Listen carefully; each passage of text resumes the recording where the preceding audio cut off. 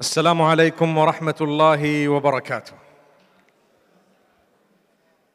بسم الله الرحمن الرحيم. الحمد لله وحده وصلى الله وسلم على من لا نبي بعده وعلى آله وصحبه أجمعين. My brothers, my sisters, at the time of the Prophet Muhammad, peace be upon him, he came, invited his people, gave them a message.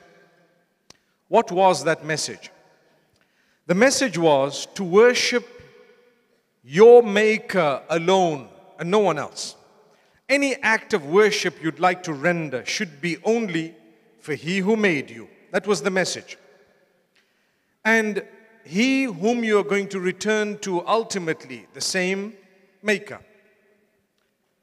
And then He taught them the way that this Maker wants to be worshipped.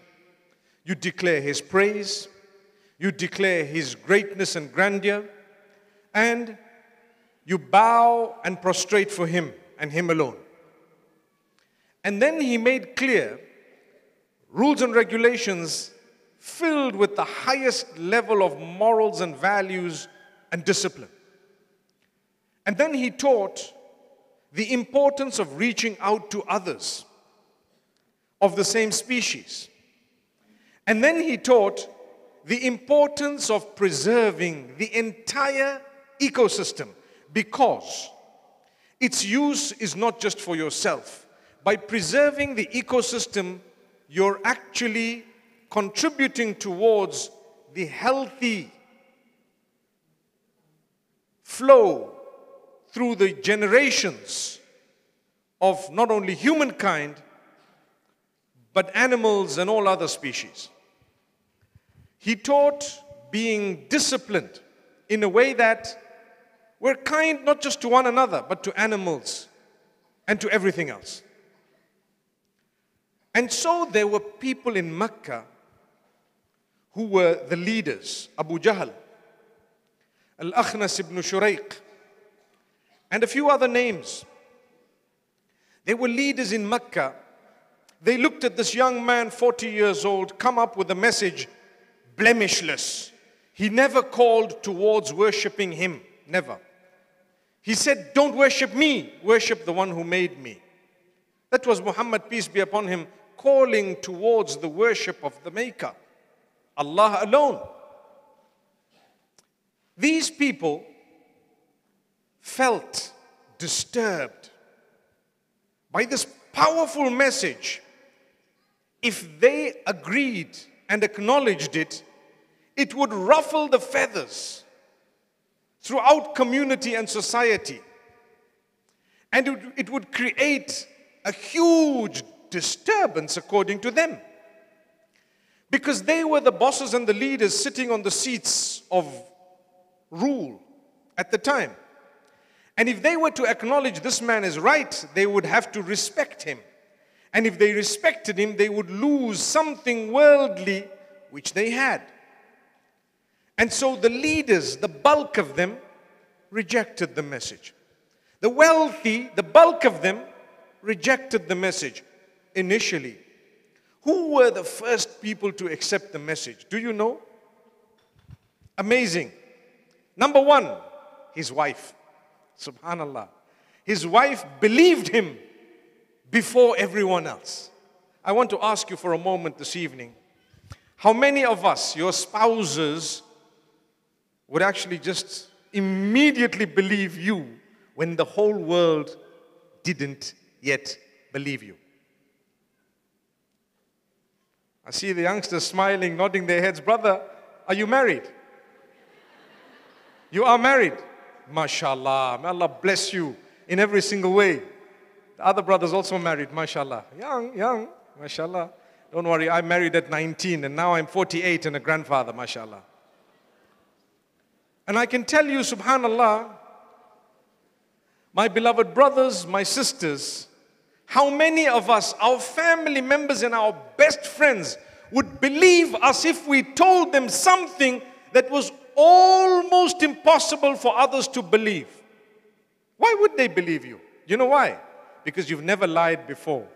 If you didn't lie about money matters and material things, why would you lie about the heavens? Why would you lie about something unseen? If you really wanted to lie and you were a liar, you would lie about money matters and try and earn more and con people and get more and have more because that's what you wanted. But they said clearly, if he said it, it's the truth. Allahu Akbar. He was known as As-Sadiq Al-Amin. From the beginning, Allah preserved, just like He preserved all the other messengers. Jesus, may peace be upon him. Moses, may peace be upon him. Abraham, may peace be upon him. Ishmael, may peace be upon him. Isaac, may peace be upon him. Those are the English names. In Arabic, Ismail, Ibrahim, Ishaq, Yaqub, Dawood, Sulaiman, Isa, alayhimus salam. May Allah's peace and blessings be upon all of them. They were all known as truthful people in their communities. But more so, Muhammad, peace be upon him, at a time when people used to lie and cheat. You know, when he entered the marketplace and he found people trying to sell dates later on, and the top of the dates was lovely, mashallah, looking amazing. How much do you want? I want a kilo. As they take the kilo from the bottom, all wet, rotten dates. And so he noticed this and he said, "Ooh, man ghashana falaysa minna." Whoever deceives us in any way, shape or form is not from amongst us. You don't deceive. So he was a man at a time when deception was, rampant, known as truthful and honest, straight from the beginning, no blemish, never ever. It is recorded that not once was he known to have told a lie in his life. May Allah protect all of us. May Allah protect all of us. Sometimes we just, a simple lie that really you didn't have to lie. Why did you lie?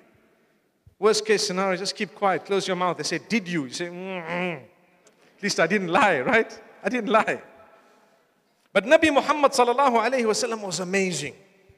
Known as the truthful, the day he came, gave the message, the first person, his wife, thereafter, his cousin who lived with him, Ali ibn Abi Talib radiallahu anhu, a young man, and he believed him. Then his best friend, what was his name, by the way? His best friend, what was his name? Abu Bakr.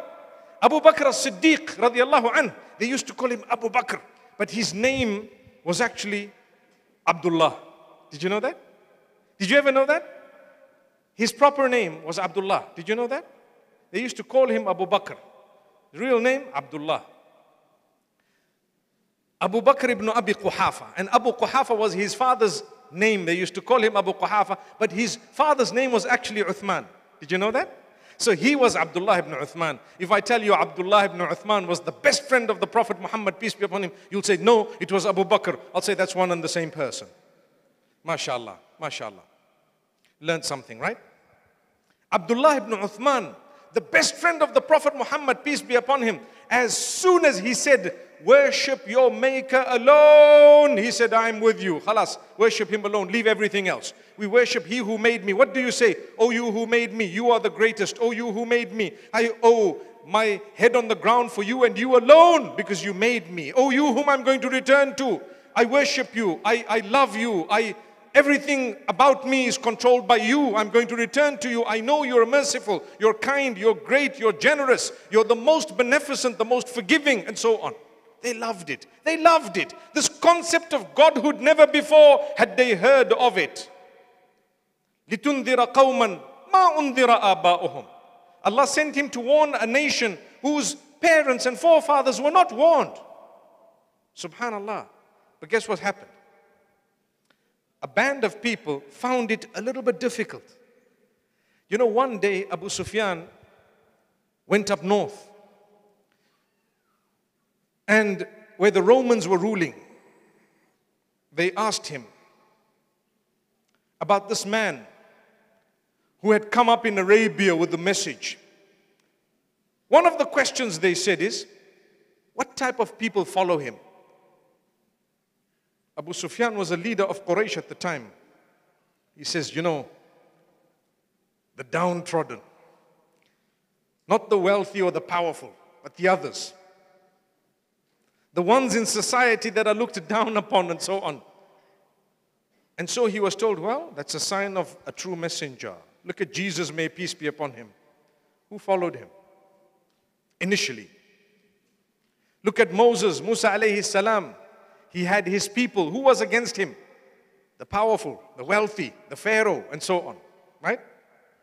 So the Prophet Muhammad, peace be upon him, as time passed, more and more people began to say, you know what? Forget about all this wealth and property and whatever else it is. We have to follow this man. He is right. You know, Khalid ibn al-Walid was a master warrior and a wealthy man from a beautiful family. Khalid ibn al-Walid ibn al-Mughira. That was his name. He says, I fought the Muslims many times. And I promise you, I knew from day one, ar-rajulu mamnu'. This man is prohibited. We will never be able to harm him. Somehow he's protected with something. Subhanallah. He says, I knew it from day one. And it took him a while. Even in Uhud, when the Muslims suffered losses, Khalid ibn al-Walid says, I knew the victory is not going to be ours. And we're not going to overcome these guys. What did he do? In Medina later on, his brother had become a Muslim prior to him. What was the brother's name? He had the name of his father. So his name was Al-Walid ibn al-Walid. Right? Any of you have children with your name? Siraj ibn Siraj. No, we don't. Okay. Al-Walid ibn al-Walid ibn al-Mughira became a Muslim earlier. He went to Medina Munawwara, and the Prophet, peace be upon him, used to call him, hey, come here. So he comes and sits down. Where is Khalid? Obviously, it's a good question, right? Where is Khalid? With us, mashallah, we have WhatsApp, we have everything, right? At that time, he says, well, he's still in Mecca. The Prophet, peace be upon him, filled with love and kindness. Love and kindness said, يَأْتِي بِهِ اللَّهُ. Allah will bring him. He will come. Why? مَا مِثْلُ خَالِدٍ يَجْهَلُ الْإِسْلَامِ. A man as intelligent as Khalid cannot be ignorant of the uprightness of this message that I've brought. He can't. What am I calling you towards? Discipline. What's so big? What's so wrong about that? I'm calling you to stop intoxicating yourself, to be modest, to help people, to be the best version of yourselves, to worship your Maker alone, to discipline yourself completely. That's what I'm calling you towards. And I've never called you towards praising me, worshiping me as a person. Guess what? A few days later, there comes a messenger from the outskirts of Medina that Khalid wants to come in. Khalid wants to come in. Oh wow, subhanallah.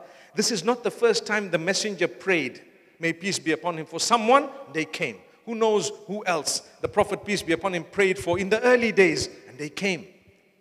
Say a name. Umar, mashallah. Do you know what happened to Umar? Umar was a man who went out literally to murder the Prophet, peace be upon him, and he was angry. He took his sword, he walked out of his home in Mecca in the early days and said, I'm going to just kill this man and everything's going to be solved. Because this community has been divided. There are people who are divided now, and we all used to be one. What's the problem? And as he walks out of his house, you know, his friend saw him and says, hey, where are you going? He says, I'm going today to do this. He says, well, now he thought, you know what, I need to divert this man. What should I do? He says, you know what, your sister has accepted his message. Why don't you start with her? Go and see them. The sister was married to, Fatima bint al-Khattab was married to Khabbab ibn al-Arat, radiyallahu anhu.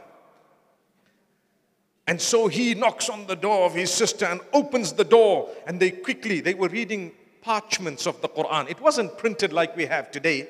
Little parchments with a few words of the Quran and verses. And they quickly put it away as he walked in, and he immediately began to abuse them. He became violent. What are you doing? Why do you follow this man? And so on. And a little while later, because he attacked her physically, she began to bleed. When he saw the blood, he calmed down. Hey, that's my sister, man. He calmed down a little bit. Well, tell me, what are you guys doing? Well, we were reading the Quran. Where is it? I want to see it. Wait, hang on. You're going to have to wash a little bit here because, there's a level of purity that you need to arrive at before you start reading something spiritual so high that it's the word of God Almighty, so that at least your mind and your body and everything is ready to receive. What's the point of cleaning yourself before the prayer or before reading the Quran? What's the point? I tell you what the point is. The point is to arrive at a level of purity that prepares you to benefit in the correct sense and receive the blessings of what you're about to do and the true benefit of it. That's why I've got to clean. People say, why should I clean? It's not just a book. This is the word of Allah. When I make an effort to respect it, I will honor its message. Imagine someone gives you the constitution of a nation you might be a citizen of, and they tell you, do you know what? I keep this. And you have a copy, the one copy in your community or whatever it might be. It's just a simple example, by the way. You look after it. Hey, wow, what's that? Hey, that's the constitution, guys. You better read and look at here. Well, here we have the word of Allah. So Umar ibn al-Khattab washes up and he looks at it and it answers as he reads the first few verses. It answers a burning question in his heart. What did I say moments ago? What does Islam teach you? Discipline. Discipline. You got to dress like this, you got to stand like this, you got to walk like this, you got to talk like this, you got to act like this, you got to pray at these times, you got to do this, you're not allowed to intoxicate yourself, you must do that and don't eat this type of thing and you can only eat this type of thing. All those are rules and regulations. Why should I bother? I'm a human being. What should I do all of this for? Well, I tell you, Umar bin Khattab had the same burning question. They used to say, the Quran is revealed to make people's lives difficult. That's what they used to say. He read the first verses of which surah, by the way?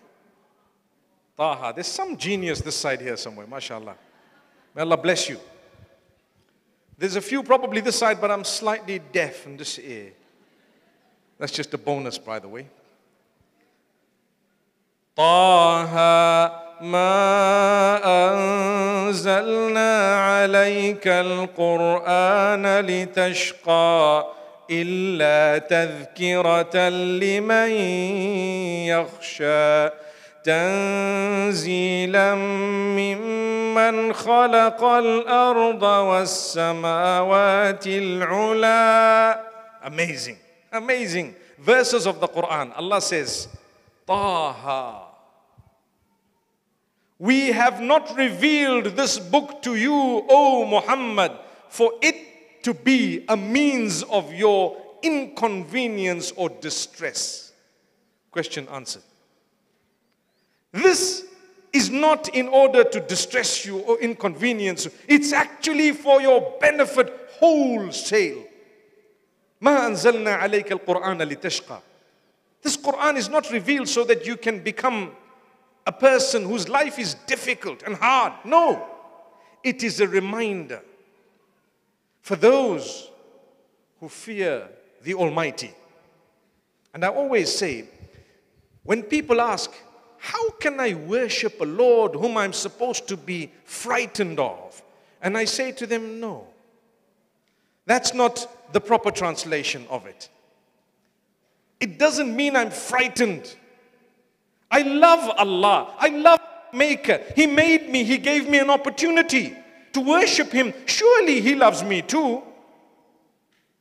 But when you love someone so much, there is an element of fear within you to disturb that relationship. Anytime, anytime. Any one of us, you've been in love before? I don't want to say put up your hand because, might be a bit embarrassing. Especially to those of us who are not yet married, right? But you can love your parents, your children, even if you're not married. You could love someone for as long as you didn't do anything wrong with them. Yeah? Is that right? Is it a fatwa? What that means is if you do love someone for the sake of Allah, you've done nothing wrong with them. It's okay. You have your limits and lines. But there's no harm. I really love this person for the sake of Allah. Good.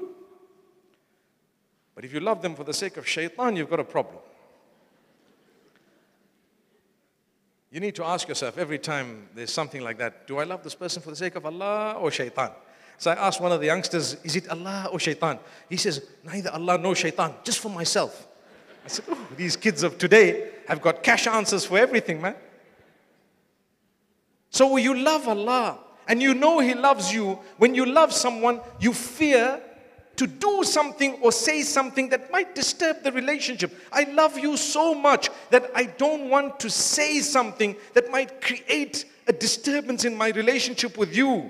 Imagine you love someone so much and the next best thing they see your phone and there's a message to someone else saying, I love you. Oh, you're dead. You're dead. You're going to have to explain an encyclopedia, right? So what is that? It's an element of fear. I love my wife so much, but I don't want her to see my phone. Okay, why? She might misinterpret what has happened here. I'm sure you didn't type in Chinese, did you? So Allah Almighty, when Allah says, reminder to those who are fearful of the disturbance of the relationship with their Maker. There we go. But I love Allah and He loves me back. What do you fear? I fear this breaking this relation or disturbing it in any way. I fear the punishment and the wrath of the one who's the most merciful. That is something amazing. When Allah describes Himself as the most merciful, the most kind, the most forgiving, the most honoring, the most this and the most that, and then He tells you, but I'll punish those who deserve the punishment, you got to tell yourself, you got to be really, really nasty to go that side, right? If you seek forgiveness, Allah forgives you. If you love Him and you tell Him you love Him and you ask Him to forgive you and you always declare, you know, I'm a human, you've created me human. I've faulted, I've done things wrong, I've done whatever, this way, that way. I didn't do it out of defiance of you, oh my Lord, but I did it out of the human weakness of mine. And this human weakness, oh my Lord, make me strong in a way that I can improve my relationship with you on a daily basis. That's what we're taught. So Allah tells you, we didn't reveal this book to you in order for it to be a means of your distress. When he read this, he was calmed. Why? How did the Quran answer such a burning question in the heart of an individual who only came across a certain parchment with a limited number of verses on it? Doesn't it happen to you and I where you need something and suddenly you see something pop up somewhere? Wow, that's exactly what I needed today. Doesn't it happen? You're going through a problem and the next best thing, you see a little clip of someone saying, hey, don't worry, we know your problem, but.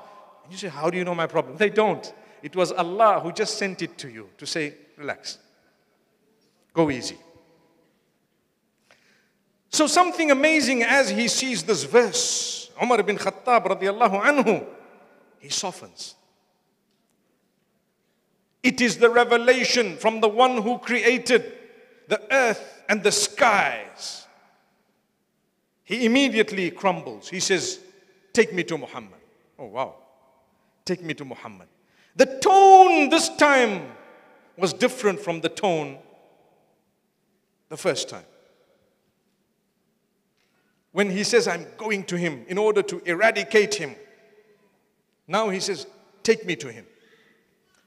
So they got him across, and as they're walking, the Prophet Muhammad, peace be upon him, had made a supplication slightly earlier to say, oh Allah, we are 39 of us who have accepted the message. How many? 39. Very early days, right?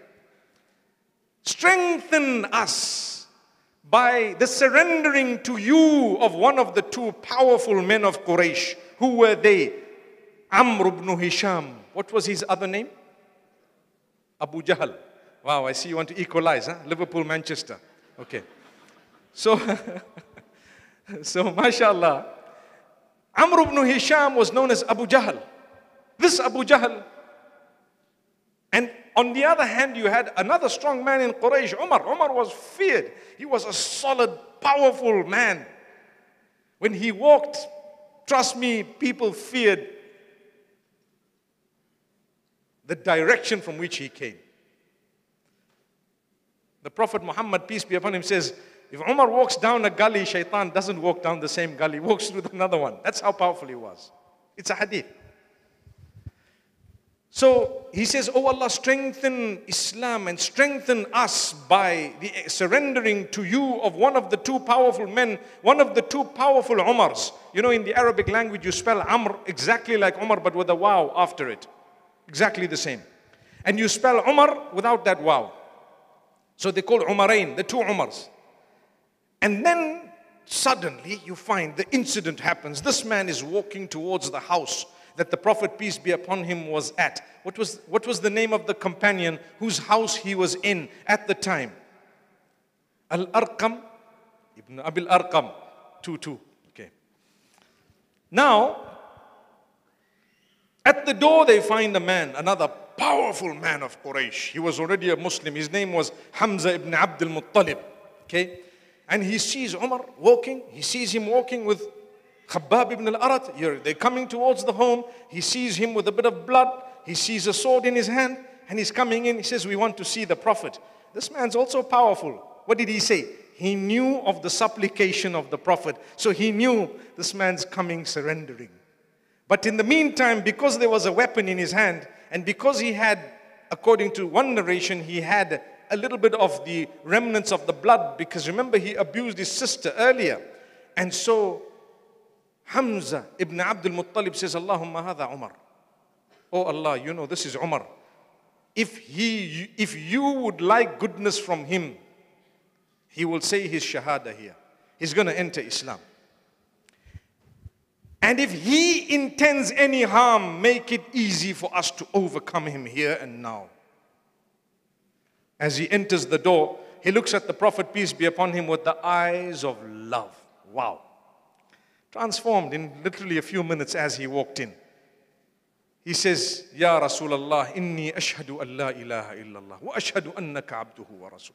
O Messenger of Allah. Now you know when you address someone, hey, I don't know you. Sometimes a vulgar word, I don't want to use a vulgar word, but you know what they are. They're quite decorative here in Leicester. Am I right? See the youngsters nodding. Younger you are, the more you know, unfortunately. The wrong words.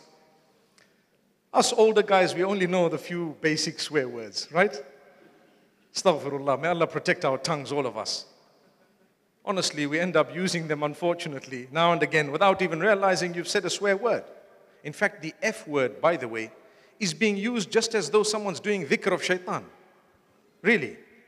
The way people use it in their speech. Sometimes good people, you wouldn't expect, brother, your beard's to your belly button and look at the F's, man. Astaghfirullah, may Allah protect us. Okay. So, when a person addresses you, you automatically know, honorable sir. You know this man's is full of respect, right? He says, Ya Rasulullah, oh messenger. The minute you say, oh messenger, you've just acknowledged something, right? You've acknowledged a big one. He says, I bear witness there is none worthy of worship besides my Maker alone. And I bear witness that you are a messenger of His, of Allah's. And the Sahaba, the companions, were amazed. They were shocked. They were, mashallah, they were all in their takbir modes. He was the 40th person to accept Islam. The first thing he says is, oh messenger, I want to ask you a question. What's the question? Are we not on the truth? Alasna ala al-haq. Are we not on the true path? And he was a brand new Muslim. And so, the Prophet, peace be upon him, says, yes, we are. He says, well then why should we be afraid of going towards the masjid and praying? Let's go. So they were 40 of them. They made 2 rows and they started marching towards the haram in Mecca, meaning the masjid. For the first time, all of them were going. Wow. And some people just looking, hey, these people have got some powerful men with them now. We can't even harm them. There was Hamza ibn Abdul Muttalib at the front of one of those rows, and here's Umar walking in front of the other one with his sword. Who's going to dare touch them? What happened? They were strengthened. So what happened? The prayer of the Prophet of goodness for an enemy worked. It worked. Have you tried ever praying for the worst of enemies that Allah guide them? The problem with us, we curse our family members. Small things. They say, astaghfirullah, may Allah forgive us. You know what that means? It's an Arabic swear word. May Allah curse your father. Without you realizing your father and theirs, same person, by the way. That's an Arabic swear word. Or should I say it's a curse? Not really it's a curse. Don't. Say good things about people. Pray for goodness, even from those who seem negative. Because when the goodness comes, wallahi, you will benefit from it as well. No matter how bad they are to you, they couldn't have been worse than what the Prophet, peace be upon him, faced from those people. And he prayed for them. So, as the numbers grew, there were still people who had a lot, who found it very difficult to accept. So what did they tell the Prophet Muhammad, peace be upon him? The Quran makes mention of this. They started telling him, your God is false. Your God is false. If your God is true, we want you to do X, Y, Z for us. And they came up with impossible things. There are so many miracles in the life of Muhammad, peace be upon him, just like there were miracles and there are in the life of Jesus, may peace be upon him, and Moses, may peace be upon him, and all the others. So many miracles. But the miracles do not necessarily come depending on what was demanded of the man by the people, but it came as what Allah wanted. So they said, and Allah mentions this in the Quran, وَإِذْ قَالُوا اللَّهُمَّ إِن كَانَ هَذَا هُوَ الْحَقَّ مِنْ عِنْدِكَ فَأَمْطِرْ عَلَيْنَا حِجَارَةً مِنَ السَّمَاءِ أَوْ ائْتِنَا بِعَذَابٍ أَلِيمٍ. They said, O Allah. Now they are calling out to the Allah of Muhammad sallallahu alayhi wasallam. If this is true, what you've revealed and what you've sent, then we want you to send stones on us from heaven or punish us a painful punishment. What a silly prayer. What a silly prayer. Couldn't they have said, if this is true, we want gold and silver, right? If this is true, we really would like to see, we want to live 100 years. If this is true, we want a multiplication of this or that. But instead, their brains were knocked to the degree that even the supplication they made, they didn't realize they were making prayers for their own destruction. Oh Allah, if this is true, we want you to send rocks from heaven or stones to punish us, and we want severe punishment, painful punishment to descend on us if what you are saying or if what you've revealed is the truth. So Allah replies in the Quran. What does Allah say? وَمَا كَانَ اللَّهُ لِيُعَذِّبَهُمْ وَأَنْتَ فِيهِمْ. Allahu Akbar. Allah says, Allah was never going to punish them while you are in their midst. Wow. Did you hear that? Allah was never going to punish them while the messenger was in their midst. Allah did not punish anyone while the messenger was in their midst. The punishment only came when they were separated, if at all it did come.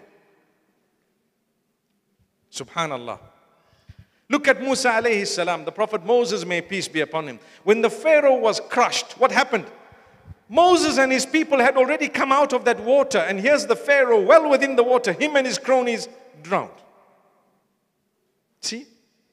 In this case, the Prophet Muhammad, peace be upon him, Allah is saying, while you are among them, we will not punish them. Which means anything that happened to them, and a lot happened to them, was not the punishment of Allah. It was a test from Allah. It was a sign from Allah. It was actually a point of pondering from Allah, a reminder from Allah for them to turn. But it was not a punishment, because Allah says, مَا كَانَ اللَّهُ مُعَذِّبَهُمْ وَأَنْتَ فِيهِمْ. Number one. Before I go to the next part of it, I want to tell you, sometimes in our midst, my brothers, my sisters, perhaps there is a friend of Allah, because of whom Allah's not punishing us. So go easy on people. You never know. Sometimes you see someone dressed a little bit tatty, perhaps covered head to toe. You might think, what is this person doing? You don't know who they are. You have no idea as to their closeness to Allah. And perhaps maybe they are so close to Allah that Allah is holding back from your own or my community or suburb or whatever it may be, a certain type of a punishment. It's possible. If Allah said that, then it can be. And it would be. So go easy, respect everyone, talk to them in a polite way, greet them properly. What are you losing? So what if the person is dressed in clothes that haven't ever been ironed? Maybe they don't have an iron. So what if their hair is looking whatever? And so what if their beard is looking however? But greet them, offer them a little bit of respect.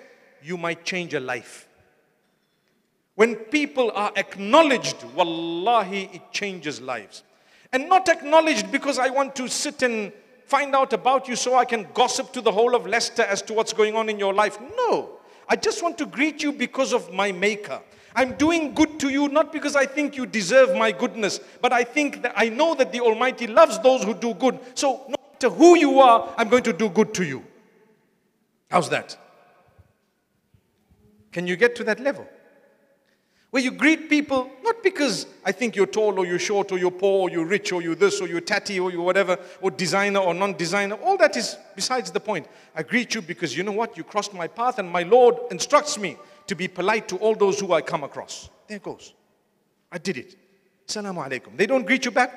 I don't need that. Why? Because I greeted you, my Lord watched me, I got the reward for it, I'm gone. You didn't get the reward for the reply, it's not my problem. Right? It's yours. I'm never going to greet this guy because he never greets back. Oh, you've lost the plot. That's what it is. Keep greeting, whether he greets back or not.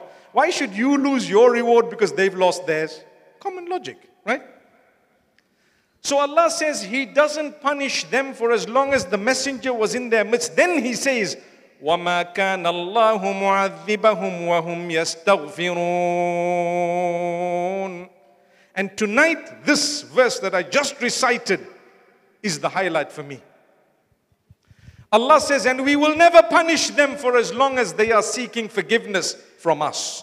Hence, my brothers, my sisters, seek the forgiveness of Allah on a daily basis. So many times a day, because you need to have good news. The Quran tells you that for as long as you're seeking the forgiveness of Allah, whatever calamity comes in your direction is not a punishment from Allah. It's not. Seek forgiveness, no matter who you are, what level you're on. We're all on different levels. Some people appear to be so pious, but unfortunately their character and conduct is far from being pious. They start thinking that they are the ones. I'm pious. I'm pious. The guy comes, you know what, how can I greet these guys? I am pious. You're pious? The minute you say you're pious, you're talking about the meat pies that are made for Ramadan. Yeah, what pious? Subhanallah. You pious? How can I say I'm pious? Who am I? I'm not the judge. Allah knows piety. Allah is the one who judges taqwa. The piety is judged only by Allah. So give people a break. Give them a chance. Remind them with goodness. And at the same time, when someone reminds me, someone reminds you, don't tell them stop judging me because it's just a reminder. A judgment and a reminder are two different things. Don't be lost in the plot of the devil by saying, hey, don't judge me. But hang on, you're doing something clearly wrong. I mean, imagine a guy with a bottle and his friend tells him, hey, you're not supposed to be drinking, my brother. He says, look at yourself first, man. Don't judge me. Brother, you've judged yourself. Can I take a photo and show you, man? It's just a piece of advice. That's it. You know what? Go easy on these things. Don't drink, man. It's not good for you. Don't we tell people all the time about staying away from gambling and so many other things that are an abomination for people of faith? Subhanallah. So my brothers and sisters, say your istighfar. Oh Allah, forgive me. Oh Allah, forgive me. One might say, well, why should I ask Allah's forgiveness when I haven't even really committed a sin? That's a good question. Kids might ask. And so the answer is quite clear. The messenger, peace be upon him, was sinless. But he used to say, oh Allah, forgive me, up to 100 times a day. Why? For us to learn from his example. Elevation of status. Imagine when I did something wrong to you. You know, I have a friend of mine who was in primary school with me, sitting right in front here. So I'm looking at him all the time and I'm feeling a bit guilty. I tell you what, when we were little, we weren't that naughty. But anyway, I remember doing a few things that perhaps he might not have liked. So imagine me coming up to him, hey, listen, hey, I'm sorry. Now, it's been 40 years, my brother. We did that when we were 8 years old.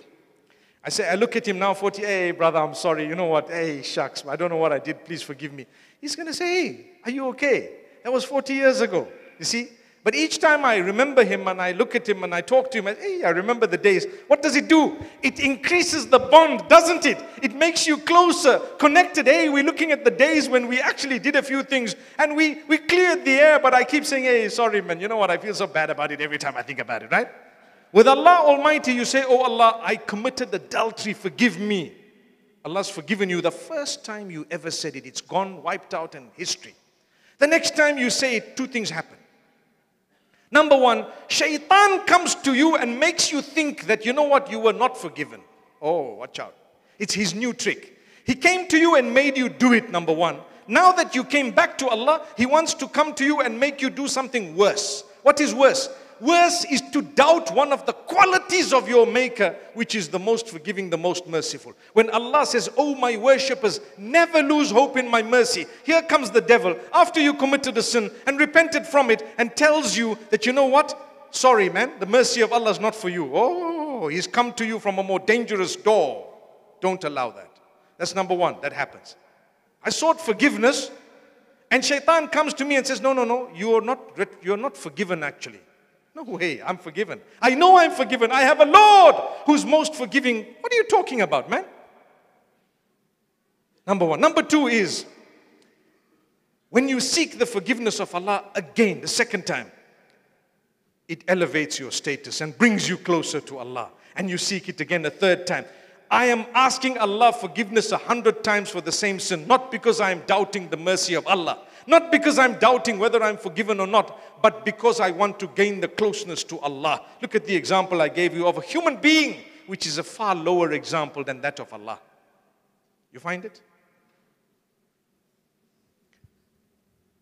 So this is the message I have for you today.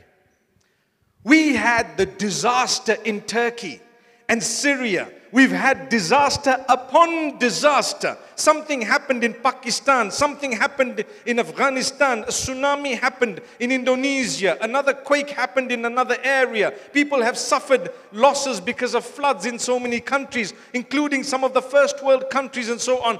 Is it a punishment or is it something else? The reality is, for every individual, it is different. It depends on you and your relationship with your Maker. If you've had a good relationship, well, Allah's taken you back to begin to enjoy the fruits of the hereafter. And if you've had a bad relationship with Allah and you've survived and it brought you closer to Allah, the biggest blessing that just happened was what happened. And if you've been forgetful of Allah and you've been driving yourself away and you've been defying your own Maker, then only Allah knows. We can't call that a gift. We can't call that anything else. We have to say perhaps for those type of people it was probably a punishment.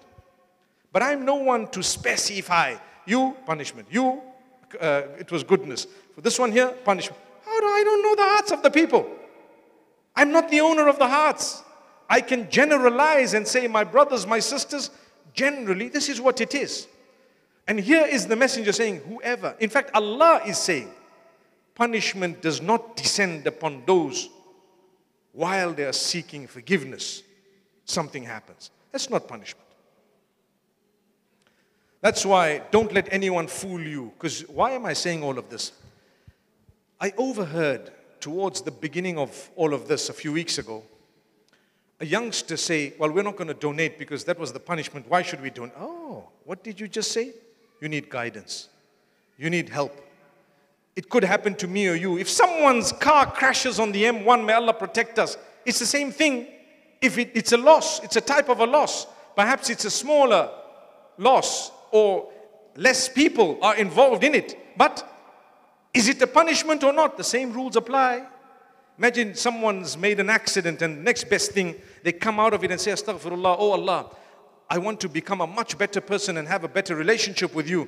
What was that? Wasn't that a gift of Allah? Beautiful. Sometimes we get sick and ill. And I tell you, illness and sickness for a believer is always a good thing because it's supposed to draw you closer to the Almighty. I've dealt with people who are terminally ill. And I've had to tell them, my brother or my sister, we pray that Allah cure you miraculously. Ameen. And I take a moment to make a dua really for those who are sick and ill across the globe. May Allah grant you cure in a miraculous way. Ameen. But still, if the worst case scenario happens according to the world, what would it be? Tell me. Sick, terminally ill. And the condition is going down. And then what happens? Suddenly I'm gone. It's happened a million times. It could happen to anyone. It has happened to so many people. It is happening now while we're talking, right? Now what? Our job is to instill hope within you in the mercy of your Maker. Everyone's going to go back to Allah, even the healthy who are not terminally ill. So surely being ill is a gift of the Almighty, because He's giving you an opportunity to prepare. Don't lose hope. It's going to be a little bit discomfort, meaning you'll have to endure some discomfort.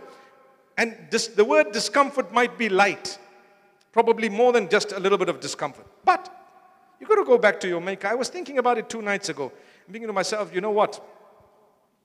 I was sleeping and I went numb on one side, perhaps because of the way I was sleeping. And I thought to myself, you know what? I could have just gone in my sleep. What would have happened? I'm looking at the room. I said, well, they would have figured out this man's gone. But where would I be? I'm sure I'd be in a much better place. Come on. Much better place. Subhanallah. No more gossiping and slander and abuse and what have you and all the little things here and there. I know I'm going to a better place. But guess what?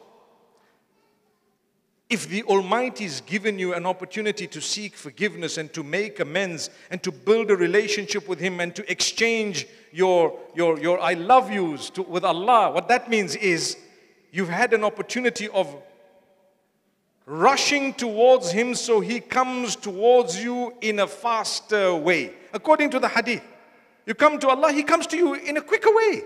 So I'm coming to Allah, I love you, oh Allah. Allah says, you know what, I love you even more. That's how it works. That's how it works. Subhanallah. If Allah gave you that opportunity, why are you worried? That's why they say, when a person is about to die and you see them on their deathbed, what should you do? Number one, don't bring in their presence people whom they didn't like.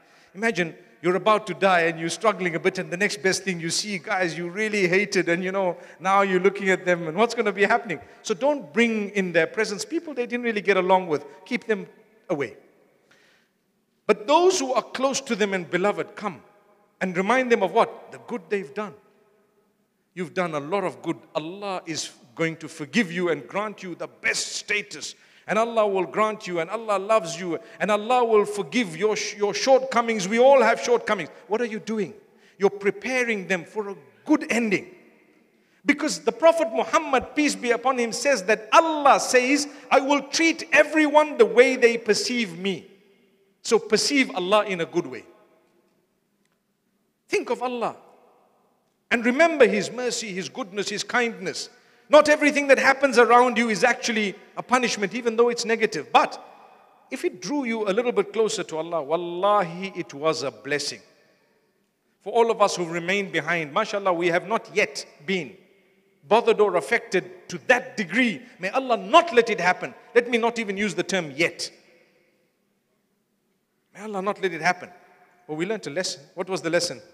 Tapping. At least I'm going to do a few things in my life. It'll be good. I'm going to be a little bit more kind to my family members, my so-and-so, perhaps my aging parents who belong to a generation, a previous generation. It happens. When you have an age gap of more than perhaps 40 years at times, you begin to think so differently. You don't even understand each other. But those are your own parents.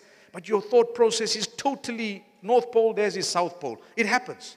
Why? Because there's a generation gap. Doesn't mean they're bad people. Be patient. Go easy on them, like I always say. Never mind, take it. Let them say their piece. And you do your thing. For as long as it's not displeasing to Allah, you're okay. But don't make war. There might just be a few more days left for them on earth, and you didn't know. Make peace. Tonight, I want to end by telling you, my brothers, my sisters, if there is someone you're not talking to and they're related to you, first degree relation, go and make peace. If there is someone that you've wronged, apologize. If there is someone that something light has happened between you and them, light because I know if it's abuse beyond the degree, it's not easy to just let go. One day I was saying, forgive your first degree relatives, and someone comes up to me and says, I was raped by my father, what should I do? I said, stay away from him. Right or wrong? It's a reality. It has happened. So when we say this generally, we are not including the few exceptions that are there that we acknowledge have to be there at times. But I'm talking of generally. A lot of the times it's to do with a bit of money. Had a discrepancy. Why? No, I was supposed to get so much for inheritance and I didn't, and they robbed me, and bugger it, man. You know what? This is worldly thing. Come on, 1,000 pounds, 10,000 pounds, this way, that way is minor. And the guy says, what are you talking about? It's £1 million. Well, how much are you getting? I'm getting 11, I'm supposed to get 12. Oh, come on. Come on, just give me one of those and forget about the rest. What do you say? Meaning, it's big figures, we become bigger enemies, right? Don't let it happen. Money, you're going to leave it. I've said, when we came onto the earth, we came with nothing. And on earth, we are fighting all our lives. We made enemies and friends, and we did this and that, all for something that we're not going to take with us when we go. How's that? What was it? Money, material items. That's it. You came with nothing. Your whole fight on earth was all about material items, and then you're going to go back without that. So what? What was it all about? Yes, you got to earn, you got to live, you got to have a few things. I'm not saying don't enjoy your life to a degree, but don't let that be the yardstick during your short life on earth. Go beyond it. Have a bigger heart. Give. Allah Almighty tells us in Hadith Qudsi, Anfiq yabna Adama, unfiq alayk. I love this hadith. I've seen it. I've witnessed it. I've benefited from it. And I swear by it. Spend, O son of Adam, and I will spend on you. That's what Allah says. Give. Donate. Spend on your spouse, your children, your family members, the poor from your family, the poor from your community, and go further and spend and feed people and give them and do this, and Allah will give you. He's the owner of sustenance. So may Allah Almighty make it easy for all of us, my brothers, my sisters, my sons, my daughters. It's been lovely to see you this evening. I pray that we've benefited from these few words. I want to really thank Abdullah Aid for having me here as a guest this evening, and for all of you for having come to support the cause and the victims that have really been affected by the earthquakes that have occurred and the tremors that happened thereafter in the region that we know between Syria and Turkey and a few of the other countries. May Allah bless you all and grant us all goodness.